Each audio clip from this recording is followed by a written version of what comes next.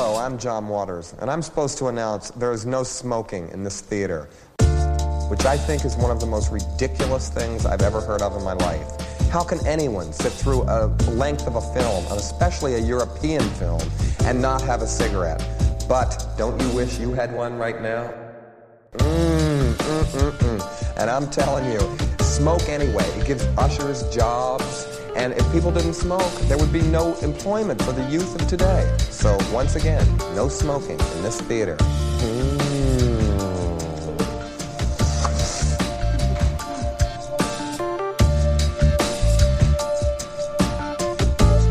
Thank you for listening to Trilove, a literal roundtable podcast where we talk about movies we saw or people we met at the Trilon Cinema in Minneapolis, Minnesota. You can find us on Twitter at Trilove Podcast. You can find the Trilon at Trilon Cinema and at Trilon.org, where you can get tickets and merch and other cool ways to support the Trilon. My name is Jason Daphnis. I didn't get caught fucking Marty Heller, and you can find me on Twitter at Nintendoofus. I'm Cody Narvison. I really ought to see a Romer film, and you can find me on Twitter at Cody_BH. Harry thinks if you call him Harry one more time, he's going to make you eat that cat. I am, unfortunately, Harry Mackin, and you can find me on Twitter at Shiitake Harry. And I'm Aaron. I'd fuck a woodpile if there's a chance there was a snake in it, and you can find me on Twitter at RBPlease. And returning from our Shogun Assassin and Lavender Hill Mob episodes earlier in 2020, we have special guest Matt Clark on the episode to discuss our movie for today. Matt, welcome back. Hey, thanks very much. My name's Matt. I'm on Twitter at the MPLS Matt, and I'm not sure if this sounds kind of bleak or it's just the way you guys tell it. Excellent. Nice. You're ready for that bit. As you might have already guessed from the title and structure of this episode, we are going to be talking about 1975's Night Moves, but I will let Aaron take that away. Yes, Night Moves, directed by Arthur Penn. Yes, 1975 film. Stars Gene Hackman as Harry Mosby. He is a private investigator who's kind of, overly inquisitive nature, let's say, has driven a rift with a lot of people in his life, but mainly his relationship with his wife, Ellen, who is played by Susan Clark, who has begun to have an affair. Mosby is hired by former actress Arlene Iverson, played by Janet Ward, to track down her young daughter, Deli Grassner, played by Melanie Griffith here. This takes him to a number of different locations, primarily New Mexico. He meets a stuntman there named Quentin, played by James Woods. It also takes him to the Florida Keys, where he finds Deli living with her stepfather, Tom Iverson, played by John Crawford, and he lives there with his girlfriend, Paula, played by Jennifer Warren. Finding Deli, however, doesn't offer the simple resolution that Mosby wants, as he stumbles onto kind of a slightly larger conspiracy that his old school investigative nature is unable to make sense of. At the time, it was not an especially, it was actually commercially unsuccessful, but kind of as time has gone on, it's come to be recognized as a kind of a masterpiece, or at least a very good example of kind of modern noir. Matt, my understanding is you've seen the film a few times before. You like the film, I guess. What, as the guest here, what are your thoughts? Sure, yeah. So I must have seen Night Moves for the first time only 3 years ago or something like that, I want to say. I was getting more into just kind of pursuing 70s New American cinema, and this is a movie that was really championed by the Pure Cinema podcast, if you've ever heard those guys. It's very much in their wheelhouse, I want to say. But yeah, I do like the movie quite a bit. I'm weirdly not the biggest noir fan. I mean, I appreciate noir, but I am a massive neo-noir fan, and I am not entirely sure what that says about me. But yeah, this feels less of a reinvention of noir in the same way as some other 70s movies like The Long Goodbye or The Conversation might be. It feels very kind of classically Chandler-esque, I would say, in a lot of ways, at least as far as the plot beats go. But I really fell in love with the characters. Yeah, Hackman's Mosby, Paula, I think, is a really fascinating character, and I think they have really great dialogue, so that really hooked me into the movie. And I think I've only just grown in my appreciation for it as I revisited it as well. Nice. Well, as the only person with prior experience with the movie, really looking forward to hearing how it went down this time. And yeah, I I personally really enjoyed this movie because, having, I guess the only thing that I knew about it was the trailer and Harry's review on Letterboxd, as I hadn't seen yours, Matt, prior to watching this movie, but Harry's sort of opinion, this is Harry Mackin I'm speaking of, his opinion of the movie was a little bit more negative from his very first watching, so I had an interesting lens going in. I maybe poisoned myself on that, but I think I enjoyed it more than that review would have led me to believe I would. I really like how specifically Floridian it is. The only movie we've covered so far where we also talked about that setting was the Key Largo, of course, in our most recent episode, and how it's very specifically like, the house is being destroyed as the plot goes on and it gets more sordid. And it's, the external shots are really creatively put together to sort of exemplify the tempest coming through.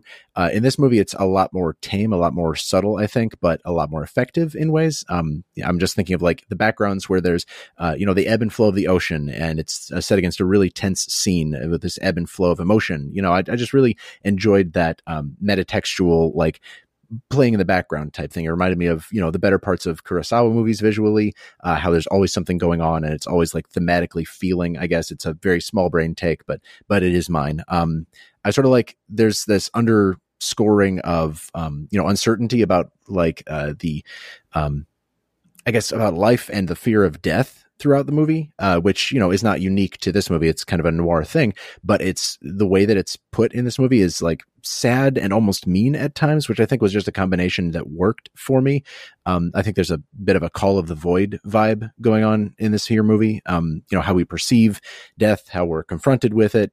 Every character has some form of reaction to the concept of death, whether it's waking up in a sweat or somebody remembering like the first time that they saw death on TV with, one of the Kennedy shootings. It's just really like there's a lot buried under there that I would like to get into in our conversation. And Deli, I think, to go back to Matt's point about the characters, Deli is an interesting vector into that point as somebody who always wants everything to change no matter what, and yet, has not really conceptualized death or, her own mortality and isn't really given the chance to do that. I guess I'm getting too deep on that specific point for, intros, but there's like that tantalizing futility of that uncertainty. And, in spite of that, everybody's always like oversharing about themselves in like almost David Lynchian way of like just getting way too specific about their lives and their experiences and their outlooks, way more than you would expect to give, or that you should probably give to a detective who's, looking to work against you sort of thing. And there's just that obsession that tantalizing appeal of making your life meaningful to someone else in a moment, I guess, that happens. Like, I think it's this movie's lifeblood, whether it's Harry and Ellen, working out the kinks in their marriage, or if it's Harry and Paula having their, interpersonal, their whole, complicated deal. It does, of course, as I think Harry will probably bring up, and the rest of us are definitely going to rip into a little bit. It has a problem with women, whether or not that's attributed to the noir form or specifically this movie in its, sort of like more pointed misogyny. I think we'll definitely have that as a discussion point, but it's worth pointing out that none of that, I don't want to say that it didn't affect my viewing experience. I definitely it's definitely there. Whether or not it drags it down too far for me to appreciate the movie, I guess we'll see after this episode. But let's see. I don't have a cute way to outro this specific segment, but I do need to toss to Cody. So I'm just going to end on an full-throated fuck James Woods. Cody. Man, I was wondering when the first one was going to drop. Very well, eloquently put, Jason. Thank you for that.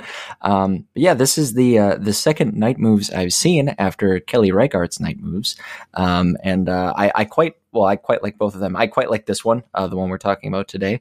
Procedurally, there were some stretches that did make me think of films like The Long Goodbye, even though I think sensibility-wise, those two pictures are pretty different. But that's kind of my small brain take, is that I still have a lot to learn about noir. This movie does, it does a version of the classic sort of detective needs to solve the case to, feel achievement or to feel self-actualization. One of the big things for me while watching, and it kind of ties back into what its Trilon theme fits into, but this movie, sort of what Jason was talking about with the natural elements, it's doing a lot of things that I love with its environment and its natural borders. Our story takes place basically on two different coasts. Those are kind of the scenes mainly take place on the West Coast and then in Florida. And then one of those areas is characterized heavily by its placement on the water. Like Jason said, we see a lot of that kind of ebbing and flowing in the background. And I legitimately love when a movie kind of makes you feel trapped without explicitly telling you you're trapped. And I mean, Night Moves comments on that in other ways too, but you look in the background of these shots and there's water or there's dry New Mexico desert. There are places to go, but there aren't really like escapes. And it's this sort of dangling reminder that running away is in fact futile and we're all doomed to be swallowed up by the water eventually, right? And it's this idea that nothing good sticks for too long and life is really just a series of bad choices and tragedies. There's that exchange where Paul is like, where were you when Kennedy got shot? And Harry Mosby's like, which Kennedy? And I thought to myself, well, someone could ask me how I coped with any of the like market crashes or environmental catastrophes or like global pandemics that have taken place in my lifetime. And I'd be like, well, you're asking, like, could you specify the instance that you want my opinion on? Because it's never ending. And all that's just kind of, it's in the background of this movie, but as like context for like as far as setting the stage for this action and this story, I couldn't help but latch onto it. Some of the stuff in this movie's foreground felt a little weird, and this is all stuff that we'll inevitably talk on, and that's already been talked about. The 16-year-old character, interesting decision, and I don't know. The more I watched, the more it felt clear to me that actually the movie could function or be restructured to be fine, kind of without that element. Mosby's arc being hampered somewhat by the movie's need for him to kind of quote unquote, thwart several women and the advances of those women. It wasn't enough for me to become disinterested with his character, Mosby's character, or the movie in general, but it was just, I don't know, thinking of things that felt needless to me while watching, Armchair Director, all that good stuff that we always do. It is a pretty bleak movie, and I don't always go for bleak movies, hateful movies, but overall, I like how this one hit me. I watched this movie a few days ago at the Trylon, and kind of more than I expected, I've thought back on a bunch of its shots. The POV shot of Mosby in his car driving away after leaving Delhi with her mother. The couple of shots of, I think it's Joey in the airplane at the end. Whenever James Woods was getting the shit kicked out of him, that was a real thrill. I think there's a lot to like here. Maybe some stuff to not like, but overall, I think it'll be really fun to talk about. Right now, though, I'm concerned about our Harry. He's upstairs. Last I checked, watching football. Maybe he wants to watch that downstairs. You don't need to watch it on that potato, buddy. We've got flat screen TVs now. Harry, you okay? No, I'm fine, Cody. I'm going to stay up here. Thanks for that intro. Okay. Jason brought up my review. I did watch this in quarantine for the first time. It hit me kind of weird at that point. I enjoyed it considerably more this time around than I did last time. I think that what I had interpreted as misogynistic, which I still find this movie to be relatively misogynistic, but it's also roundly misanthropic in a way that does not necessarily redeem its misogyny, but at least sort of rounds it out in a sort of fairness sense, if that makes sense. This is a much more angry and hateful movie than I remembered it being. It's a movie that's really mad at the sort of cosmic futility of things, but it's also just as mad at our need to make meaning. It's a movie that is at odds with its own need for existential satisfaction, right? I think that Harry Mosby as a character is a really fascinating one in a way that didn't quite hit me the first time, but the movie is quite critical of him, even as it is sympathetic toward him. I think casting Gene Hackman in that way is a really smart play because Gene Hackman is such a charismatic, such a sympathetic actor that maybe that worked against him the first time I saw this movie, and that I thought I was supposed to very roundly sympathize with Harry Mosby as a character, when I do not think that's the case at all at this point. I think that this movie is making the point that we are all a little bit Harry Mosby in the sense of what we're trying to achieve, but it's also angry at what we become in the attempt and in what we end up doing with ourselves in those attempts.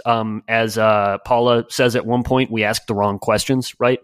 I found I still think the writing is a little bit overwritten at times. I think sometimes it explicitly lays out its point a little bit too much. There are 3 or 4 separate instances where somebody says, like, what do you think you're going to solve something, Harry? And it's like, I didn't need that. That's like very explicitly making the subtext text in a way that doesn't really work for me. But I really like Jason's was reading, that happens because all of these characters are over explainers. I think that works really well in the sort of, again, interwoven sort of like tentative existentialism of this movie, where like everyone needs to make a narrative out of their lives and they're all constantly trying to do that, and they're working against the tide, right? Like our narratives are not actually what we say they are. We are not actually the people we want to be. And there are answers, and the answers are obvious. They're just not the answers we want, which is why we ask the wrong questions, right? It's like everybody said, it's a very bleak movie. I think especially for its time period, that's a very important thing. It's bleakness. I think that it does that in some really poignant ways. The central metaphor with the night moves themselves with chess was like unbelievably affecting to me this time around. I think that the big conversation that Harry has with Paula, where he explains the chess moves, we can get into that a little bit, but that was like very affecting to me. I really like the ways in which this movie plays with the form of noir, not by sort of like constructing a mystery that our hero can't solve because he's not competent, but just because it's almost beneath him. It's interesting that like at least to my mind, and maybe we can read this differently, but like this mystery, it winds up being sort of a series of almost contrivances / mistakes / rash reactions to things. And that creates sort of a thread that is like specifically difficult for someone who is looking for logic to follow, right? And like when you set that against the bleak existentialism of this movie and the idea that like we know the answers, but the answers aren't what we want, or the narratives we already know are not correct, right? It's like Harry Mosby when he finds his dad and he refuses to go talk to his dad because he knows what it is, and he knows that it's something that he doesn't want answered, right? That's sort of one of the other big reveals of this movie. But I think that juxtaposing that sense of mystery and mysteries that aren't really mysteries and mysteries that are sort of more a series of contrivances and mistakes and even sort of like bad timing, with this sense of like trying to make something that isn't a mystery into a mystery so that you have something to solve, so that you can feel like you're solving something, that all works really well. So I guess what I'm saying is that like, I don't know, I enjoy this movie. I think it's a great movie more than I enjoy it, I guess. I still have issues with the way that it treats particularly feminine sexuality. And maybe we can talk about that, but I think it would be it would be unfair of me to say that I don't think this movie is very good, because I think it really accomplishes what it sets out to accomplish. But now I need to question Aaron about something that I'm not totally sure about, but I think that I maybe if I brace him, I'll be able to get something out of him. So Aaron, where were you on the night of the 11th? Harry, do you think you can? Yeah, it's really, really messed up that the main character's name is Harry. I'm just going to call him Mosby, I think, I think that's fair to Mac. Thank you. Yeah. Yes, I was watching this film, which I had not seen before. I think that even on a first watch, I think I kind of understand where Harry and Matt are coming from with, I think this movie feels like one that would feel good to go back to, and you can kind of appreciate over the course of more time. I think that I'm probably pretty in line with what Matt said earlier about preferring neo-noir to noir. I often kind of dig the aesthetic of noir in a very kind of cozy, lazy, kind of vibey way. But that aesthetic often clashes with the actual experience of watching a lot of those movies. Like they there's a lot going on in those films. It's more than just like kind of soft jazz and smoky rooms. I often like soft jazz and smoky rooms. Maybe that's me just being an idiot.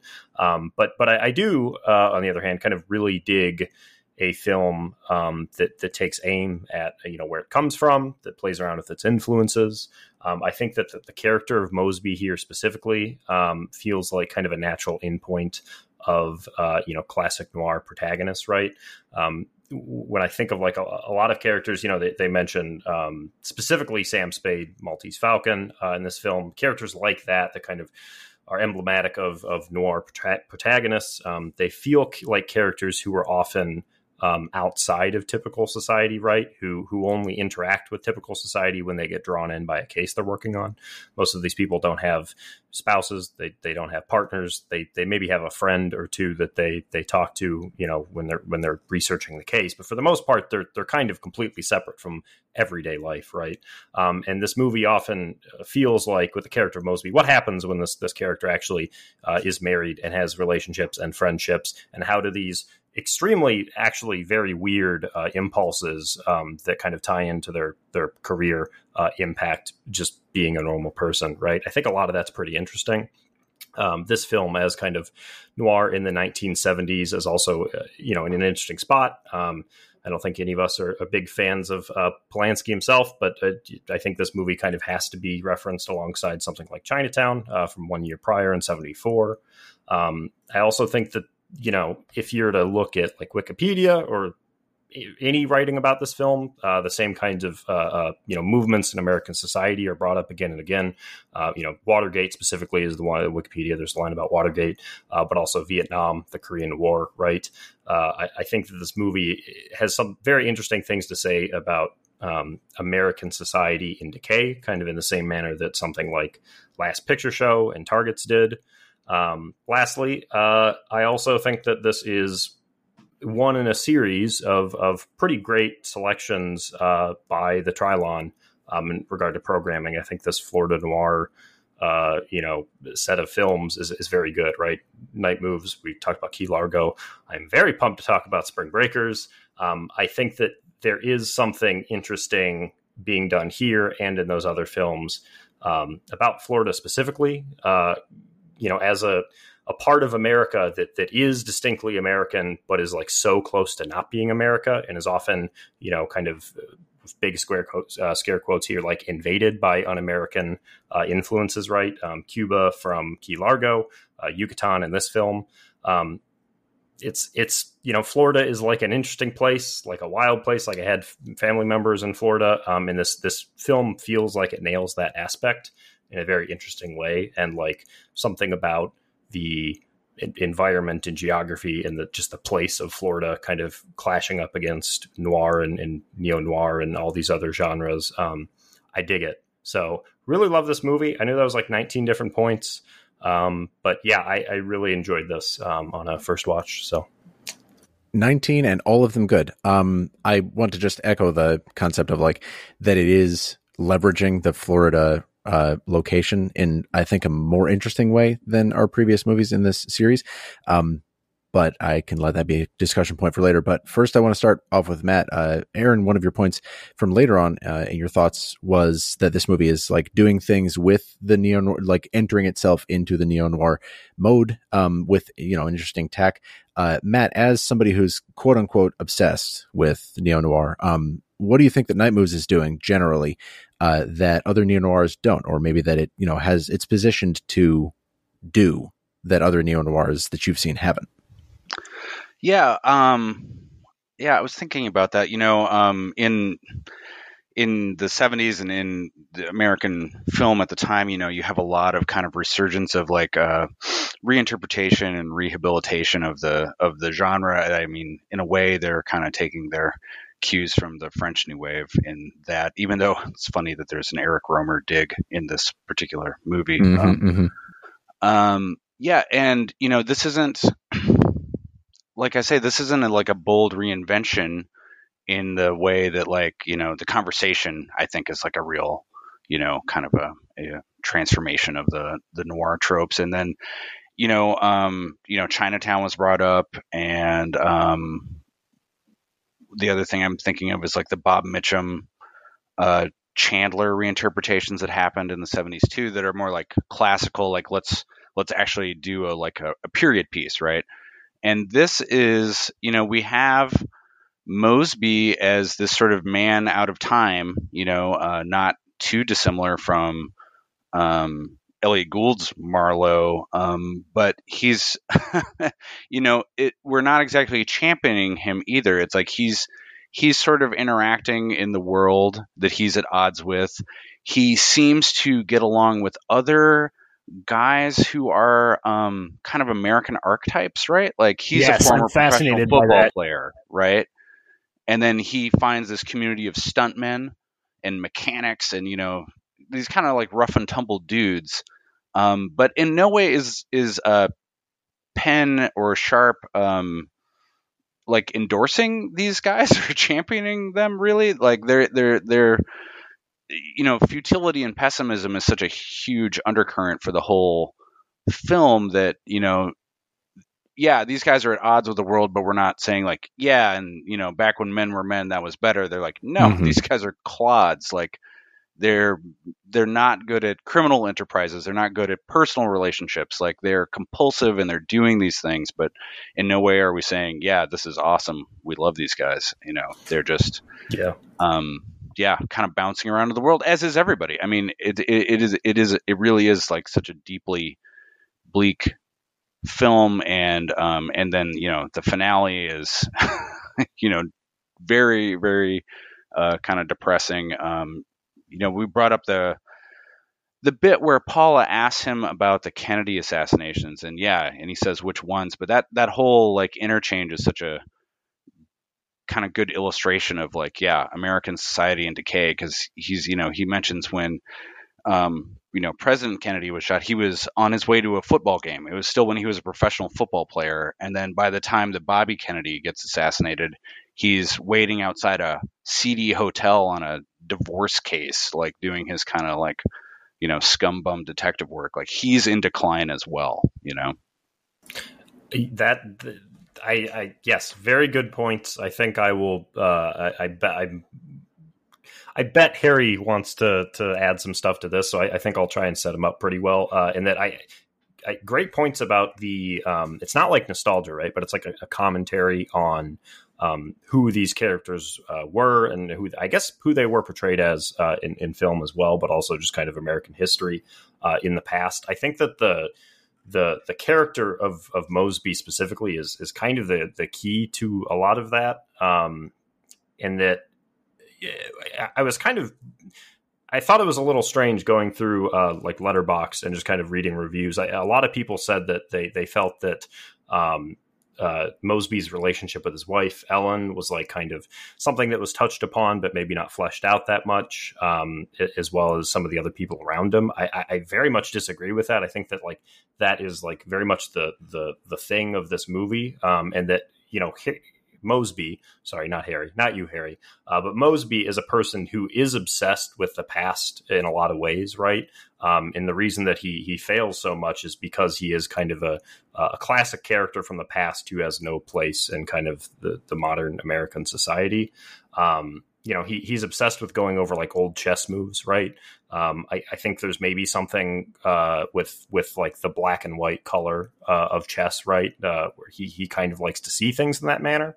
And I think maybe if you wanted, maybe this is a little head ass, but if you want to compare that to like the black and white aesthetic of noir films, I think maybe there's something there as well, right? He likes watching old football recordings. Yeah, dude. Yeah, I came prepared, bro. He likes watching old football recordings and kind of just reminiscing about his time back then. He also, he is representative. Again, there's the reference to Sam Spade, the Maltese Falcon. He is like yearning for this classic period, but also he is a character who is unaware that he is somewhat representative of it and just doesn't fit in. Like that feels very. I didn't write a Letterboxd like one line review for this, but I wanted to say that he is like the most like Mr. Jones ass person in all of cinema, like the Bob Dylan song, Ballad of a Thin Man. Yes, he is that dude. Like he just wanders into 100%. Rooms, he doesn't know what's going on, and he just like feels kind of awkward and then like stumbles out. Harry, what's up? No, that's a really great point. A lot to cover here. So I guess I'm becoming even more a fan of this movie as we talk, just because there's so much to do. But both Matt and Aaron made really good points about Mosby. I just want to add that like Mosby is also a man-child, right? Like 100%. He's a former football player who is still obsessed with his past career in football. And like being a detective is kind of clearly a substitute for that. It's like another game that he can play, that he can solve. I mean, here's a guy who, when he's out on stakeouts, he plays chess with himself because he's so obsessed with chess. And the chess metaphor that works so well for me is that eventually he reveals to Paula that he's actually going over old famous chess moves that didn't end the way that he thought that they should, or the way that they should have, and thinking about and regretting the fact that they didn't go that way, and saying like, look, he could have seen it a different way. He just missed this move he could have made, these 3 little knight moves that could have changed everything. And he talks about how he regrets that even though he hadn't been born yet, which leads Paula to say that's no excuse. That's maybe my favorite line in the entire movie. And there are a lot of really good lines in this movie, but yes, Aaron, to your point, and Matt, I guess to your point as well, like, I really like that you brought up Marlowe from The Long Goodbye, because this is like an inverse Marlowe, right? Like, I think if Long Goodbye is a movie about the sort of tragedy of losing someone like Marlowe to the world, like the fact that we have to say the long goodbye to a character of his stature and of his spirit, then this is a movie that is actually more interesting in deconstructing the idea that that spirit ever existed in the first place.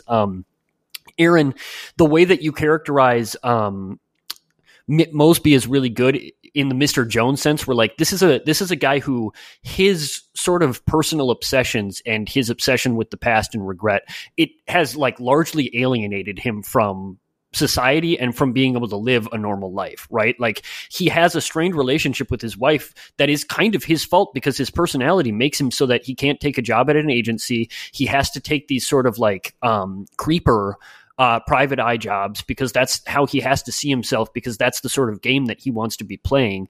And those obsessions drive his whole sort of like personality. This is like very clearly a commentary on like what happens when we subject the classic noir protagonist, the black and white noir protagonist, and we put him in color, right? And like all of a sudden we see all these new aspects of him.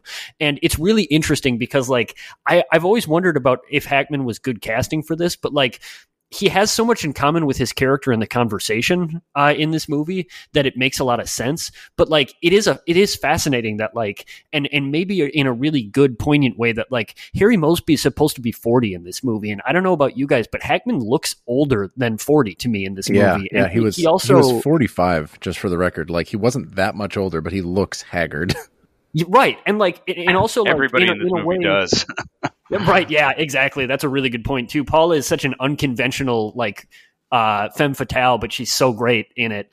And also like maybe the saddest movie character ever, but we can get to that. But also like it's tough to buy that Gene Hackman was ever a football player, right? Like to me, it's like Harry Mosby does not look like a man who used to be a football player, and that really works for me. And I've made too many points already, and I see a lot of hands, but like also I think it's super pointed and super important that Harry has this weird kinship with all of these stunt people who are similarly on the margins, but similarly represent old American archetypes, like you noted, Matt, and especially the fact that at the end it turns out that the one guy that he had the closest kinship with, that he said, you know, we should have reunions, and they were going to take in a football game together, and eventually did, right? Classically, Joey Ziegler, he ends up being the quote unquote mastermind, right? So like, it's very much like the call is coming from inside the building, the same sort of like, viewpoints and needs and obsessions that are driving you to be alienated from society and from like your sort of answers, quote unquote, are the same thing that are driving these people to do terrible things. And so like it's very much like by the end of this movie, Harry Mosby's character is like deeply deconstructed, right? And like unlike the good Long Goodbye, like there is nothing sort of tragic about Harry Mosby's fall, except that we see it represented in ourselves, right? Except that it's sympathetic because it's something that we ourselves do as well. So talk about bleak, but I'm done for now. No problem.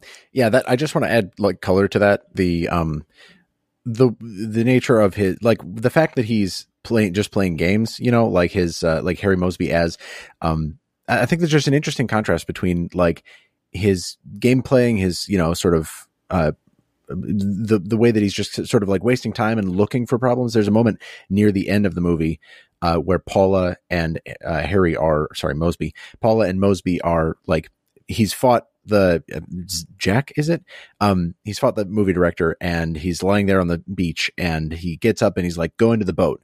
Mosby is going to the boat, and Paula's like, you're really gonna you were going to pursue this, you're going to follow it further. And it's like, you took out the bad guy. Things are done. Like you can drop it now. And he sort of doesn't. There's that, again, that tantalizing call of whatever he's going for. And I think the contrast between that and his profession, like as a detective, he's supposed to be in the business of solving mysteries. And yet like he keeps unraveling things just to like ball up the yarn behind him, make worse knots, and then try and undo those as well. I think it's just like an interesting way to play his motivations and the way they've written the character against what he's supposed to be, which is like the crime solving dick, the guy who like wins out. And I know that this is like endemic to noir, but I think that just like, if we're zeroing in on Gene Hackman's Harry Mosby as character, I think that like the fact that he makes a lot of his own problems is one to to poke at and to prod at, and like when you poke it, it becomes a bigger part of his character, where it starts to explain things about why he can't just like confront his wife about her infidelity and like what the problems are in their marriage.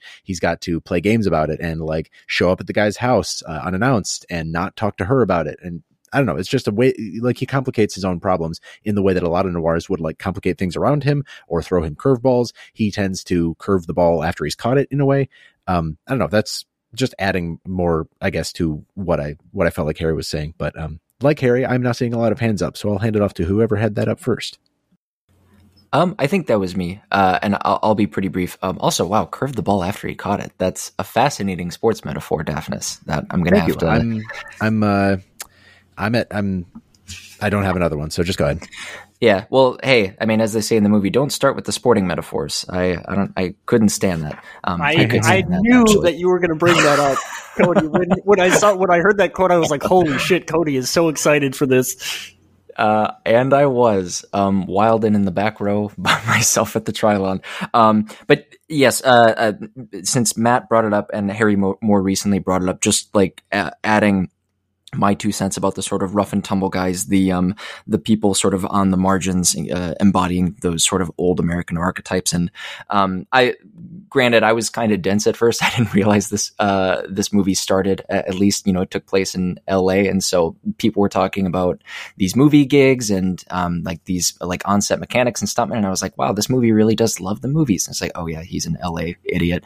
But like similar sort of idea with, I was fascinated by the focus on vocation. And I guess that kind of made sense when like the spots that we're kind of tethered to when we go to Florida. I mean, it's people similarly kind of working with their hands. They're out on the water. The sort of like fleeting nature of those vocations, the idea of like getting gigs, and just, I don't know. I think, not to say that this movie doesn't necessarily, love the movies. It could have framed that entirely differently, and it kind of chose to go that way. But yeah, no, it was, I guess I don't really have a whole lot to say other than it was fascinating that we sort of were framing these people in a certain way. Mosby Circle, the sort of, these folks in their own kind of dirty, like inglorious ways are the lifeblood of their regions of society of America ? They're the sort of mouthpieces of those regions, and like maybe, I don't know, maybe it's significant and maybe it's not, that like that's where Deli like found her demise, was on the set of a movie. An industry that is so intrinsic very much so to the mechanics of our world, not just on the coast, but all over. So yeah, I don't know, that was striking to me, and I'm glad that kind of stood out to everybody else as well, I guess is what I'm trying to say. Yeah, I love that you brought up that this is a movie about the movies. I'm not entirely sure what Penn is trying to say about Hollywood. It is, to me, it is interesting that like he made his first, big breakout with a remake, or not a remake, but a reinterpretation of the gangster film. Then he has a revisionist Western under his belt, and then he comes out with this, detective movie that really, really feel like the plot beats really feel rooted in that kind of Chandler-esque noir detective story, to me anyway, when I watch the film. I think one thing that's like, we brought up Gene Hackman and that casting, like, I don't know, his performance here is just it's exceptional, and it's physical, and he does like a lot of small things that are really interesting. I love that he gives this kind of like finger gun salute to people. It makes it's me so like good. Mm-hmm. There's also this really brief moment before the kind of finale when Paula dives to look for the boodle, as she calls it, he like has this half-hearted reach out to her that he kind of misses, and then she like plunges into the water. It's like a great moment. The one thing about Mosby that's really differentiates him from the kind of like, you know, classic noir protagonists, and even the revisionist ones, I would say even, you know, some of the neo-noir detective movies that were happening in the 70s is like, we brought it up, but like he's like depressed and he has an interior life that like, you know, we just don't get to see often. I think Vincent Canby, I think, mentioned it in his review of the time of like, you know, we're never worried about like Marlowe and his, you know, his mental state, but like, you know, Harry Mosby, we find ourselves, even if we're not necessarily rooting for him, like, I don't know, I'm worried about Mosby. How's he doing? You know? Okay, so I really like that point, Matt, because it's also super important. Again, it's really helpful to me to sort of compare him to Marlowe, maybe just because I really like The Long Goodbye. But like in noir movies, especially in like even neo-noir movies, so often the problems of the movie and the problems that end up sort of corrupting or destroying our hero, they're imposed from the outside, right? Like in The Long Goodbye, it's sort of archetypal, like we are losing this great thing because of the world being different from how it is now. That Night Moves is almost a perfect inversion of that, right? It's saying that like Harry Mosby's problems are his. Like he is going out of his way to, if not invent them, then become obsessed with them, right? Like Jason said, he's curving the ball after he's caught it. This is a guy who is obsessed with going over old chess moves that happened before he was born because they could have been different. And God, wouldn't it have been great if they had just been different, right? I think that is a sort of metaphor for the lives of just about everybody in this movie, right? Like these are people who are full of regrets because they are not living the life that they should be in their minds, that history sort of like intended for them to have in their own minds. These are people who, you know, Mosby is essentially a failed football player obsessed with the fact that he didn't win the championship title when he could have, and he rewatches old games. And Paula is a person who is sort of given up on the idea of finding a real love, and even like the mother character, whose name now escapes me, apologies. She is a person who is obsessed with looking back at her film career, right? And when she used to be attractive to everybody. It's really fascinating how like this movie is not saying that like this is a character who no longer belongs in the world because the world has changed. It's saying something a lot more along the lines of like the world created this man, and this man is ill-suited for the world, right? It's like these obsessions were always this way. And this is just coming into stark relief now. But like the problems that are endemic to Harry Mosby are of Harry Mosby's own making. They're not something that's imposed from the outside. They're something that we create and that we impose upon ourselves, right? And there is a great.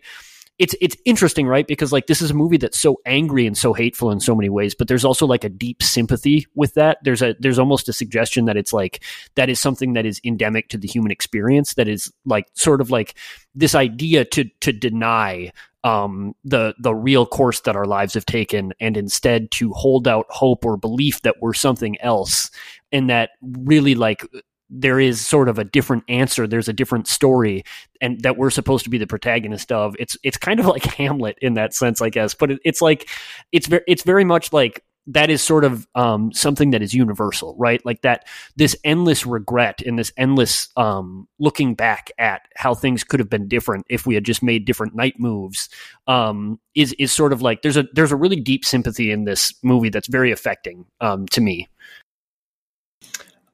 I think I agree with most of what you said. I will maybe disagree slightly with some characterization of the I think that it is true that Mosby kind of brings a lot of this kind of onto himself by being so inquisitive in like such a weird and like socially awkward manner. But I do think there are, obviously there is a semi conspiracy here. There is something for him to good investigate. point. Yeah. I mean, like, we want him to, right? Like, we would, and it's in a lot of ways, it's admirable that he is, right? Because, like, he's the person who's not giving up, who says, like, no, like, she was murdered, and, like, she's worth thinking about in that way. So, like, you're right. Like, I mean, it's not a bad thing that he does this. It's kind of a bad thing that he's like this, maybe. Well, so I think the way that I would characterize it, specifically in reference to a point that Matt made about, you know, the interiority of a character like Mosby coming into play in a manner that often never happened, but often didn't happen with noir films, and even a lot of neo-noir, right? Often you don't really care about the past or the backstory of the main character. You know, that's not really the point, right? The character is coming into a situation and then trying to figure out what's happening there. But I do think that the what I see is kind of the importance of that is that, you know, a lot of the problems in this film and the things that Mosby are investigating are very kind of they're smaller in scale. They're more domestic, let's say. They're much smaller disputes, and like the conspiracy is something ultimately, yes, there is kind of this, you know, this ancient artifact or whatever it is that they're, you know, going to pick up with an airplane and then sell for $500,000. But that kind of feels like on the edges, right? That feels like over there in the corner, like not the main concern. And I was thinking about how this film kind of compares to something like Chinatown, which obviously has a very, very dark kind of family related component at the end of that movie. But like when I think about like the main thing of Chinatown, it's that crime had gotten so like entrenched within American society and specifically the American government that a guy with a gun and a slashed up nose has no chance of kind of tackling it, right? And I think Night Moves is kind of the opposite, where it's saying like actually a lot of these problems are between relationships between people, right? And much smaller and the reason that Mosby is a character who has all of this backstory is so it can comment on the nature of, you know, the conspiracy at play here, right? He needs to have this backstory and family troubles in order to interact with these characters and in order for his character to comment on the nature of crime and a conspiracy that is involved with those same things. That's what it feels like to me, I guess. Yeah, that's what moments like that one I was talking about where they're on the pier and Paula is like almost pleading him to not go further because she's like, what are you going to uncover? What are you going to find? That's what makes those so tragic and like serving of that to build Harry as a character is because of that. Like he does not realize, I guess, or maybe he does and he sort of thrives on it. I don't know. To me, it seems like he makes his own problems and it's almost like he's acting in a manner that'll give him something to regret later, even though he knows it because that's sort of his lifestyle, which you could chalk up to writing or, you know, generally you want to keep dramatic tension in the movie and stuff. But I think specifically, and I'm glad we got so specific on Harry Mosby as like a character of neo-noir, I think specifically Harry Mosby is like the embodiment of that, of creating his own problems. And, you know, later on, he will be able to play them back in his head and sort of regret what he didn't do. Because that's sort of what he's become. He was playing football all his life until he became a private detective. And exactly. Like, that's who he is. I saw Matt's hand up first, so I'll toss to him for your thoughts. Oh, sure. Yeah. Just kind of going off that, you know, I think it's worth, I mean, we've essentially said it, but maybe it's worth just pointing out specifically that, you know, he is, you know, he's compulsive, right? He's playing over these chess moves at night. He is constantly pursuing this, you know, deeper truth as to what's going on, despite many people saying to like, you know, trying to ward him off from that. And not only does it complicate his life, but like I guess this is what we're saying, like he solves the mystery, right? Like he wins, I guess. But it doesn't make a difference. Like it didn't protect anybody. It didn't save anybody's relationships. Like it's, you know, it's literally at the end of the movie, him drifting in the ocean in a boat called the Point of View, with like, you know, nothing but like carnage around it. Like, yeah. It just doesn't solve it. And if you watch long enough, the boat actually just starts going in circles around the dead bodies. Right. I don't know, right. It's very evocative. Yeah. It's also worth noting the reason why it started going in circles in the first place is because the heavily injured Mosby tries to crank the wheel, and then he falls down. So he starts it turning in circles, and then he can't get back up to right its course again. So like everybody's saying, it's not subtle, right? Like that's a very, very clear visual metaphor. It's also worth noting, sort of like to what Aaron said, that a lot. And maybe I didn't follow the mystery perfectly, right? But to me, a lot of the threads that Mosby ends up following to its conclusion, they stem from sort of tremendous unforced errors, right? And spitefulness and pettiness among people, right? The very last one is maybe the best example, which is that when Joey Ziegler goes to gets in the plane with his broken arm and he shoots at Mosby and goes out to try to save the Yucatan artifact, that's a huge unforced error, right? He didn't have to go out there. I don't think Mosby had him fingered at that point. I think that this was just his own sort of call to the void. And sort of similarly, it's either Deli was killed on accident or she was killed to cover up this conspiracy that she really wasn't going to be able to do anything about because Mosby wasn't there to hear her, right? Which, again, that's maybe the wrong questions, right? But and also even the stunt pilot in the first place, it's was that an accident that he died, or did Quentin murder him out of but it's either way, that was just sort of the thing that kicks the whole thing off, which is finding the stunt pilot's body at the bottom of that lake when Deli does. It's that was either an accident or it was something completely unrelated to the eventual criminal conspiracy that Mosby finds, right? And so it's these are mysteries that are not even really tied together so much as they are just the natural and terrible consequences of people having their sort of mutual obsessions and compulsions, right? And I think that compulsive behavior is a really good way to characterize that, because so much of this movie, especially in the first two acts, it involves not the mystery itself, but the sort of greater and sadder and more obvious mystery of hey, why did Mosby not just confront his wife? Why did he stalk her and create and build evidence of her infidelity toward him she's one of his cases, right? There's a ton of energy and argument spent on that, and it's very pointed that that's what we're focusing on, right? Because that is how we get into Harry's character, is that is what he does, and that is what he wants to do. Like Jason said, it's he's compelled to do these self-destructive things, like breaking into his wife's lover's house instead of just confronting her, because that is those are the plot beats that he's following as a character. Yeah, I can't help but I know we've thrown out half a dozen movie titles that this movie also makes us think about, but the one that I was thinking about a lot on this last rewatch was The Big Sleep, the Bogart and Bacall one, not the Bob Mitchum one that got remade later that year. But it's where the mystery sort of becomes so convoluted that it's not the point anymore, right? And the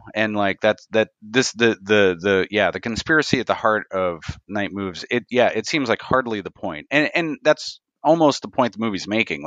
At the end of The Big Sleep, Marlowe solves the mystery and you're what a twisted world we live in. And this is saying yeah, it is, it really is. And it doesn't matter if he solves it, justice is not served. It's just, we just, maybe he realizes, the depths of the kind of pessimism that underscores the whole film.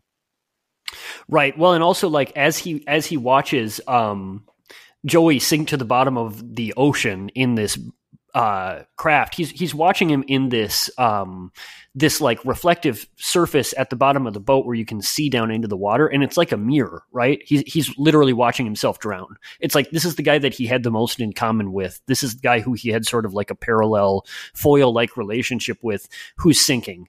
And then the only other point is that the mystery isn't really the point. The mystery is not solvable, or it's too banal to be solved, is a trope in neo-noir that became satirized itself, right? The Big Lebowski, which is a play on The Big Sleep, is literally about that, right? It's about how like this mystery is too silly and stupid to solve, or there's nobody around to solve it. And even if they could, what is solving it going to do, right? So like this is definitely like well entrenched within that that idea.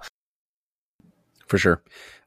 There's one last point I wanted to bring up, and it sort of runs throughout the movie, so I'm hoping it's a rich vein. The concept of remembering back before you were born. It is just part of a couple of almost throwaway lines, but part of that dialogue that Harry was bringing up earlier, where Mosby is going through chess moves, and he says that he regrets, the move that somebody didn't make, even though it happened before he was born. And Paula says that's no excuse. Later on, not that much later, Deli asks Mosby if he can remember, anything before he was born, and he says, "I don't think I can remember back that far."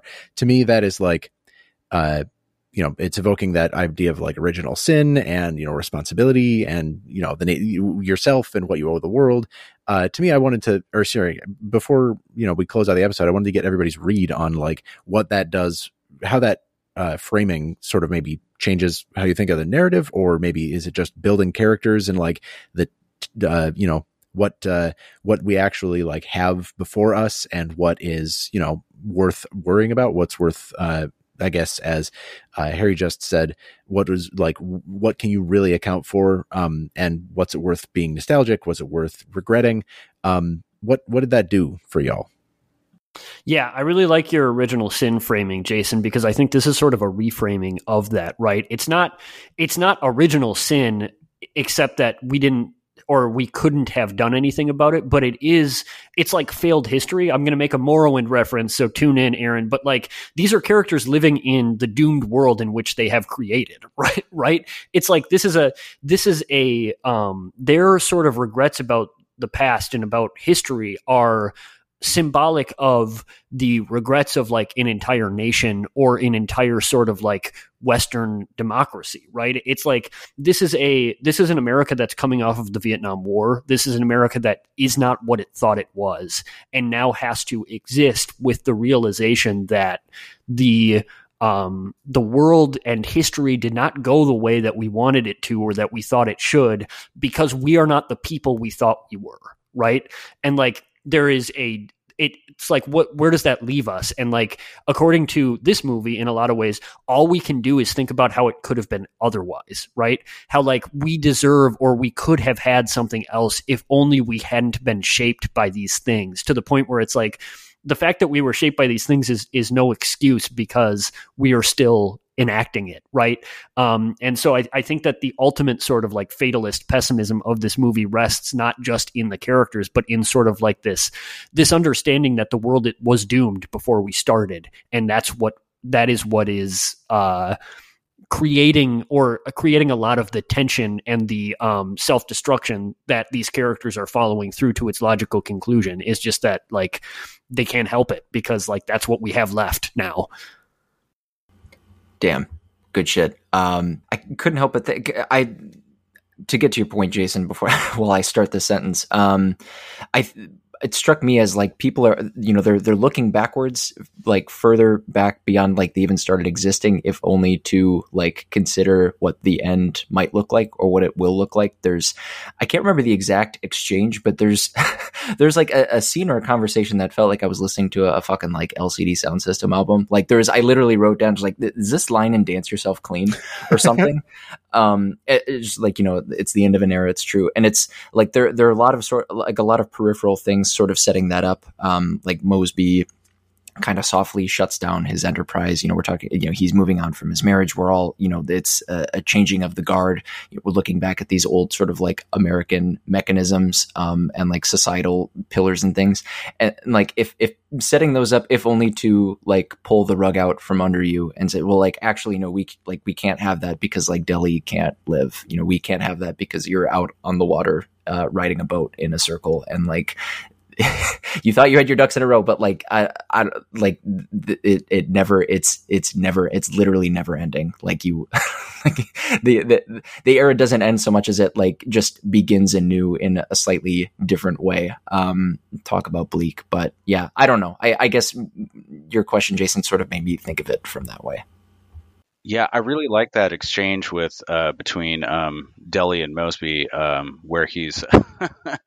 Yeah, we've mentioned a few times. It's just this movie just has like a lot of, I think, killer dialogue. I mean, maybe it's maybe it's a little fraught, maybe it's a little genre, but Mhm.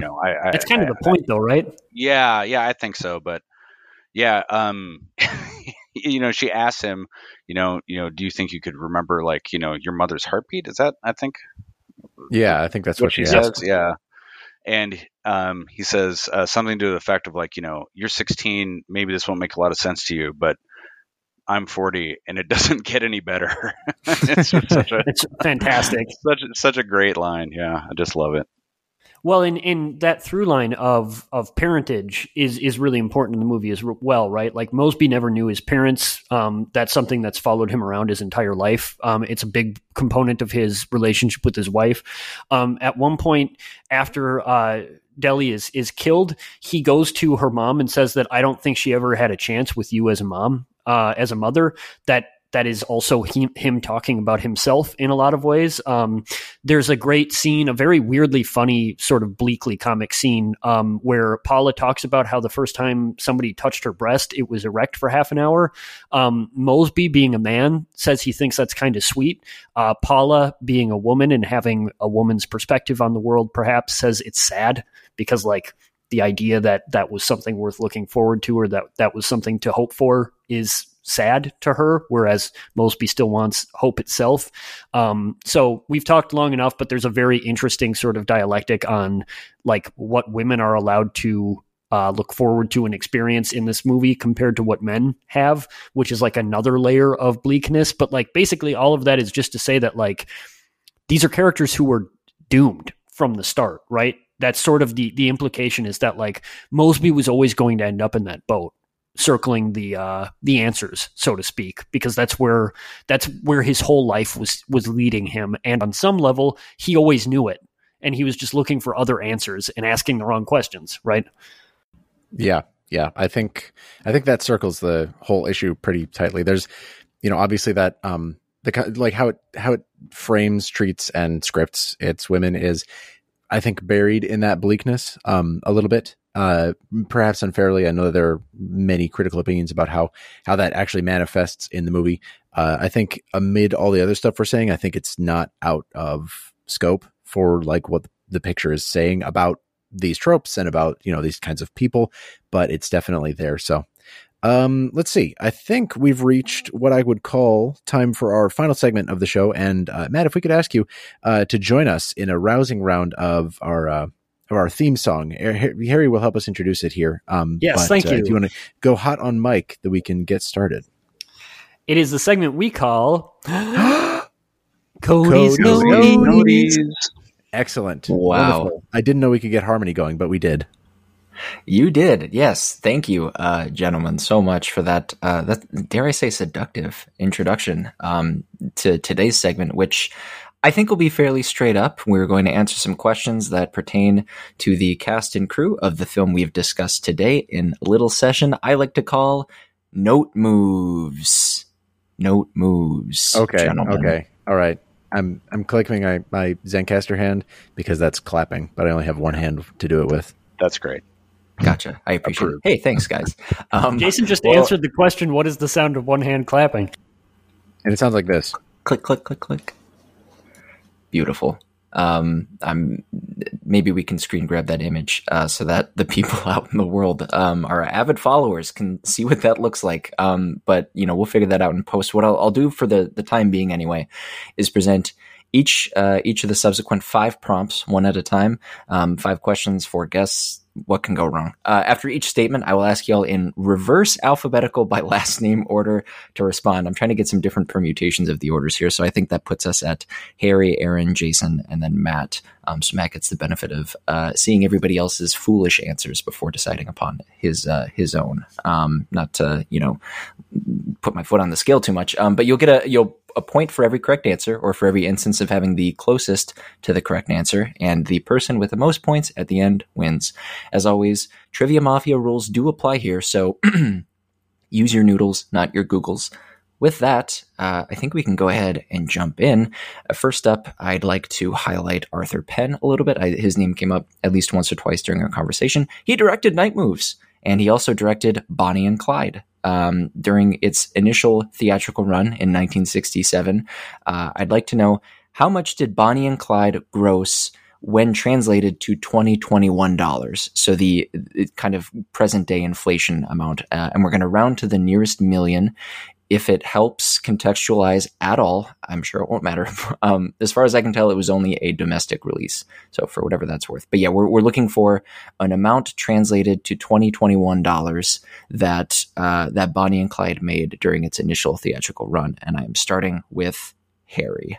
Cody, I'm so bad at these. You know how bad I am at these. I'm gonna go. I'm absolutely sandbagging here because like I have no frame of reference. But I think I'm gonna go with like $11 million. $11 million. All right, Aaron Grossman, issue your guess, please. 87. I think it was popular. 87 million. 87 mil in 2021 dollars, says Aaron. Jason, what's your guess? I'm also very bad at this. I'm going to say 115 million US dollars. Gotcha. And finally, Matt, bringing it on home. What you got for us? Yeah, I feel like I should absolutely know the answer to this because, I've like read books about this movie and I have no clue. I'm going to say 25 million. 25 million. So, okay. So reportedly, Bonnie and Clyde in 1967 dollars brought in $50,700,000. In 2020, in 2021 dollars, that comes to approximately, according to the calculator that I found online, the inflation calculator, approximately $402 million. What? Wow. That's massive. Holy That's ass. It's It was kind a of big, absurd. big movie. Pauline Yeah. Kael really did all that with her review. It's wild. It's amazing. Also amazing because somebody here got a point, and it was Jason, I believe, whose guess was the closest. I am shocked. By putting that question first, apologies. I know that's none of our strong suit, including mine. I guess I sort of curved the ball after I caught it, but it's nice to have a little wild card in there. Only the strong survive, they say. So, put the feet to the fire right when you start the game. Ooh, okay. Jason's popping off maybe a little early. Getting This is gusto. earned. This is not hubris. Okay. This is earned. Okay. I have earned this. All right. Fair enough. Well, he does usually win all the Cody's noties, so I guess it's warranted. I don't think that's true. I need to go back and actually plot out. He's never won like any of them. That was the joke I was making. Okay. Long time. Oh. Yikes. Man, and we have 4 more questions to go. It's getting Florida hot in the figurative booth today. Next up here for number 2, we can let's go ahead and shout out Gene Hackman, one of the greats. I ask you fine folks here, what is Gene Hackman's Academy Award winning percentage? So to be explicit, what percentage of Oscars that Hackman has been nominated for has he won? That probably could have been grammatically structured better, but assuming there are no questions about the actual question, I will point to Harry first. What is Hackman's Academy Award winning percentage? I want to say 25%. 25% says Harry. What does Aaron say? Did he win another one other than French Connection? I don't know. I'm speaking. I do know, I'm helping out. Oh yeah. Well,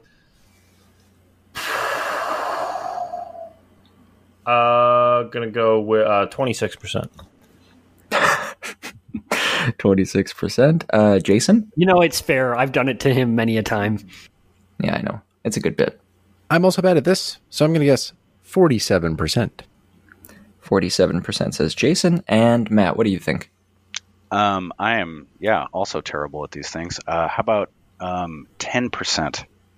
10%. I like it. We're covering the spread here. Gene Hackman he's been nominated for a total of 5 Oscars, 2 for leading actor, 3 for supporting actor, and he has won 2 of those statues, which brings his winning percentage to 40%. Jason Daphnis. Wow. Come on. With the fire, This is a real baby. dark moment for our podcast. It's a bit like a noir. That's in noir. There are. I'm gonna be replaying this episode over and over again and thinking about all the answers I should have given. Well, listen here. It's the majority of the game is still ahead of us. We've got 3 more questions. We're at the midway point question right now, and this is something that I think will be a little bit more in our wheelhouse. So we can rest easy here. For number 3, I wanted to briefly call out the 2002 film Stuart Little 2, because a few actors from Night Moves actually performed in Stuart Little 2. Funnily enough, I ask you, fine folks here, which one of the following actors was not in the mostly live action Stuart Little sequel? So I'm going to give you 3 options. I'll list the actor and then the character, just so you can match faces a little bit. And what we want to know is which one of those folks was not in the famous movie 2002's Stuart Little 2. So the options are A, Jennifer Warren, who played Paula in Night Moves, B, James Woods, who portrayed Quentin in Night Moves, and C, Melanie Griffith, who portrayed Deli in Night Moves. So, not an open-ended question. You got a 1 in 3 chance. Harry, what do you think the answer is? Is Stuart Little 2 the one where he ends up, a hawk chases him through Central Park in his little car? I don't know. I do know, but... What do you mean? That's not related to the question. You can tell me the answer to that. You never know. So, yeah. Oh, I see. Not Paula. Oh, wait. Yeah, no, I actually do know who played the Hawk now. And that actually... Okay, I'm going with A, Cody. Okay, that's... Okay, yep, we're going with A. Aaron? I don't even... What was B? B was James Woods? Yep, Jennifer Warren was A, James Woods was B, Melanie Griffith was C. I feel like James Woods would be in that movie back when that came out. You know what, though? I'll go with James Woods. All right, James Woods, B, says Aaron. Jason, what do you think? Well, wait a minute. The question was which one's not in the movie, right? Yeah, so I'm yeah. He's going against his instinct. I've chosen B. Yeah. I've gone against my instinct. He's gone against the grain a little bit. Let me down so far. You're doing the George Costanza thing. My whole life has been me doing the George Costanza thing. But yes, Jason. I vote A, Jennifer Warren. I do not think that she was in Stuart Little 2. Perfect. And finally, Matt, I know you're a big Little head, so I'm excited to hear what you think about this. Yeah, I haven't seen Stuart Little 1 or 2, but probably for the best. I'm going to go with Jennifer Warren because I think she transitioned out of acting and into like producing or writing or directing or something like that. So that's my guess. That could be completely garbage. I have no idea. It could be garbage. It's not, because the correct answer is A, Jennifer Warren. She dodged that bullet. James Woods apparently. Okay, so first off, he played the Hawk, right? The fact that the first person, it was like, oh wait, wasn't there a Hawk in that movie? It's like, oh, voiced by James Woods. James Woods apparently he voiced the character of the Evil Falcon. That is not in scare quotes, in actual quotes. Well, he's what was his credited as character? The Evil Falcon is the name of his character. His character was just the Falcon, and then they got him to perform, and they're like, "Oh no, this guy's James evil." Woods. I think I'm going to refer to James Wood as the Evil Falcon. That's what exactly. And then Melanie Griffith voiced Margalo the Bird. So shout outs to Margalo the Bird. Come on the pod or don't. But Harry, Jason, and Matt all got a point there. Aaron, bless him, covered part of the spread and got punished for it. That's the way the notes. Can we remove a point from him? Can he be in the negatives? No, why would you do that? Can you remember back before you had points? Because I've won so many times recently that I've decided to give some of the smaller players a chance to win. You don't decide that. Well, what does winning get us anyway? If Night Moves is tough. I've been asking that a lot. Yeah. Damn, that's so true. I mean, Aaron right now is just the meme of the guy who's crying underneath a smiling mask.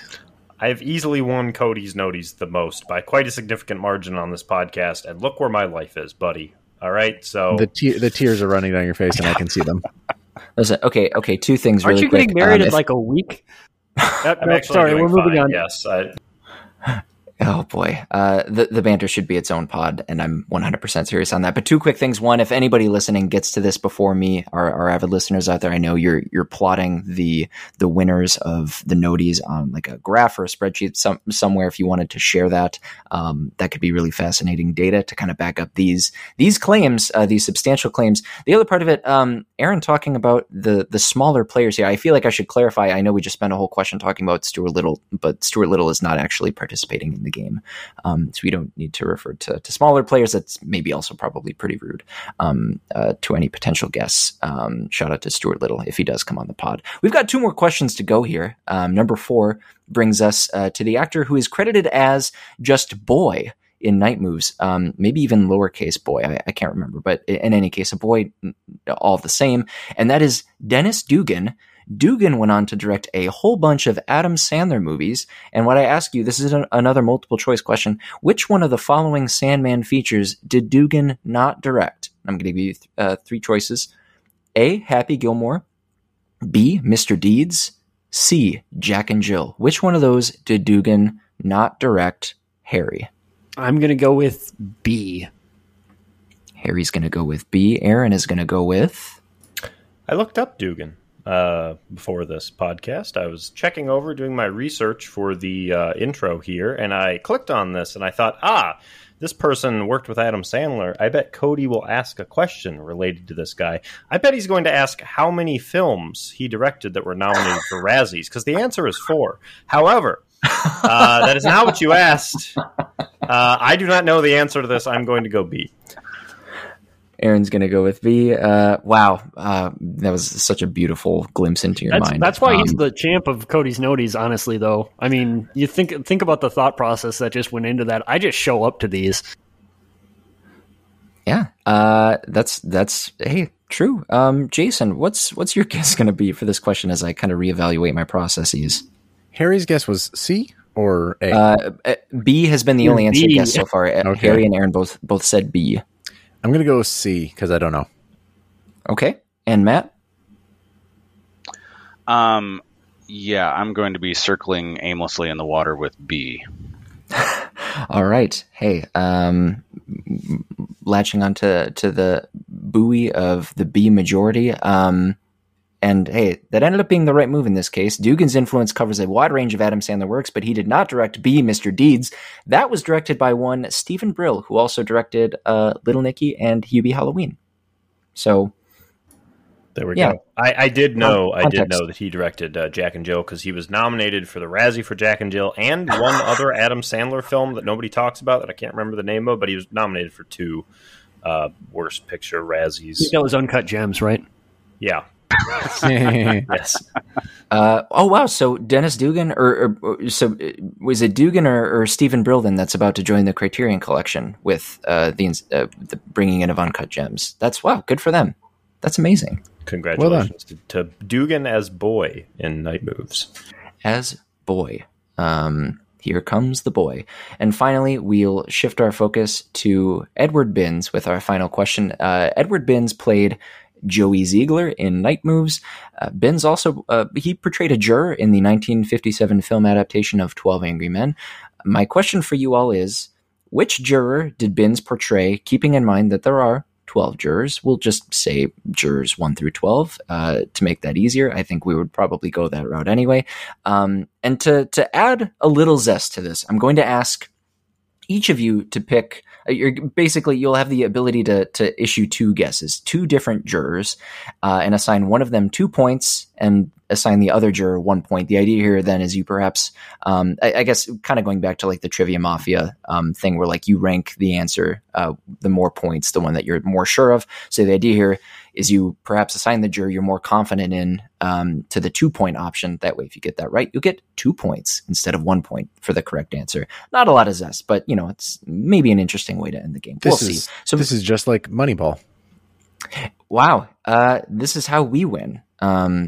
Shout out to Uncut Gems. This question you can score either 2 points, 1 point, or 0 points. And I will now collect from y'all your 2 and 1 point juror selections. Again, jurors 1 through 12. Harry, what are your 2 juror guesses? The 2-point one first, and then the 1-point one, if you could. Ooh, sorry. Yeah, I just got my lips feel a little bit sore after all that zest on this question. Wow. I'm going to give my 2-point answer to juror number 4 and my 1-point answer to juror number 6. All right. Brilliant. Thank you for that, Aaron. What are your juror guesses? Am I allowed to put them both on 1 and get 3 points if it's correct? No. 2 different jurors. No roulette rules here. Okay, I will do the 2-point for juror number 7 and the 1 point for juror number 11. All right. Jason, your 2 pickies? I'm going to go for 2 points on juror number 6 and 1 point on juror number 9, baby. All righty. And Matt, take us home. What are your picks? Sure. How about 2 points on juror number 10 and 1 point on juror number 2? All righty. Thank you so much, gentlemen, for this rousing game. Edward Binns in 12 Angry Men portrays juror number 6. Yes! Folks. Wow. So, running down the scores here, starting from the rear, working our way up top. We've got Aaron with 1, Matt with 2, Harry with 3, and Jason bringing us back, scoring 2 points on that final question, leaves him with 5 for the game. Thanks for playing. Those are the note moves. Yeah, I am really happy to have run roughshod over everybody else. I don't even feel like I want to outro. I just want to end the episode, but I will. I will go through that for you, Cody. Thank you so much for another rousing edition of Cody's Noties. And thank you very much to our special guest, Matt Clark, for joining us again. Matt, give us that where people can find you on the way out here. Sure. I'm at the MPLS Matt on Twitter, and I'm MPLS Matt on Letterboxd. And then, do you guys mind if I throw a quick plug for a thing? Let's screen it first. I don't want any obscene objects or unfunny My OnlyFans bits. account is no. I started film blogging again at kino-ventura.blogspot.com. It's great. Yeah, excellent. Hell yeah. Hey, thank you. Really glad to hear you came back to it. So check out Matt's blog. Check out his Letterboxd. He watches a lot more movies than most of us do, and rates and reviews, I think, most of them. Do you have a policy around that, or do you just go with the flow? It's just the whim of however I'm feeling about things, and if I think I have something worth saying. Yeah, the Kino gods. If they deem it, then so it shall be. But yeah, find Matt on Twitter, on Letterboxd, and at his movie writing blog. It'll be linked in the show notes. And in the meantime, you can find our podcast. It's called Try Love on Twitter at Try Love Podcast, or wherever you get podcasts. Maybe where you even got this one. You can find the Trylon at Trylon Cinema and on Trylon.org.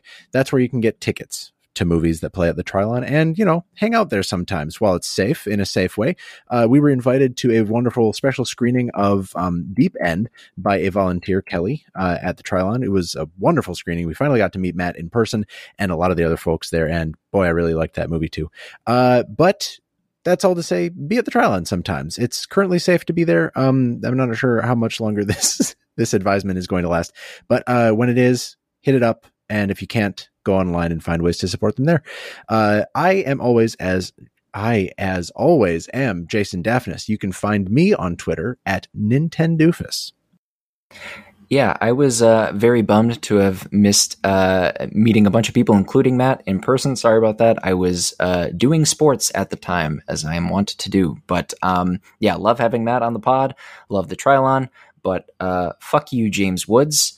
And I've been Cody Narvison. You can find me on Twitter at Cody_BH.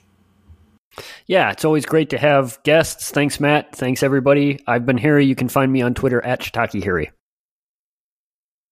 My name is Aaron. You can find me on Twitter at RBPlease. And every week that goes by is another week that the Spring Breakers podcast is even closer. Time is almost upon us where I will try and convince my pod co-host here, The Spring Breakers is a good movie. So catch that in a week, 2 weeks, something like that. But till then, stay safe, stay cool. Well, there's a big demand for dolphins. Lots of people want them. You'd be surprised. People buy them for their swimming pools. They think it's chic to have a dolphin for a pet. Like that craze for baby alligators in New York years back. When they got bored with them, they flushed them down the John. Now they got a sewage system swarming with blind albino shit-eating alligators.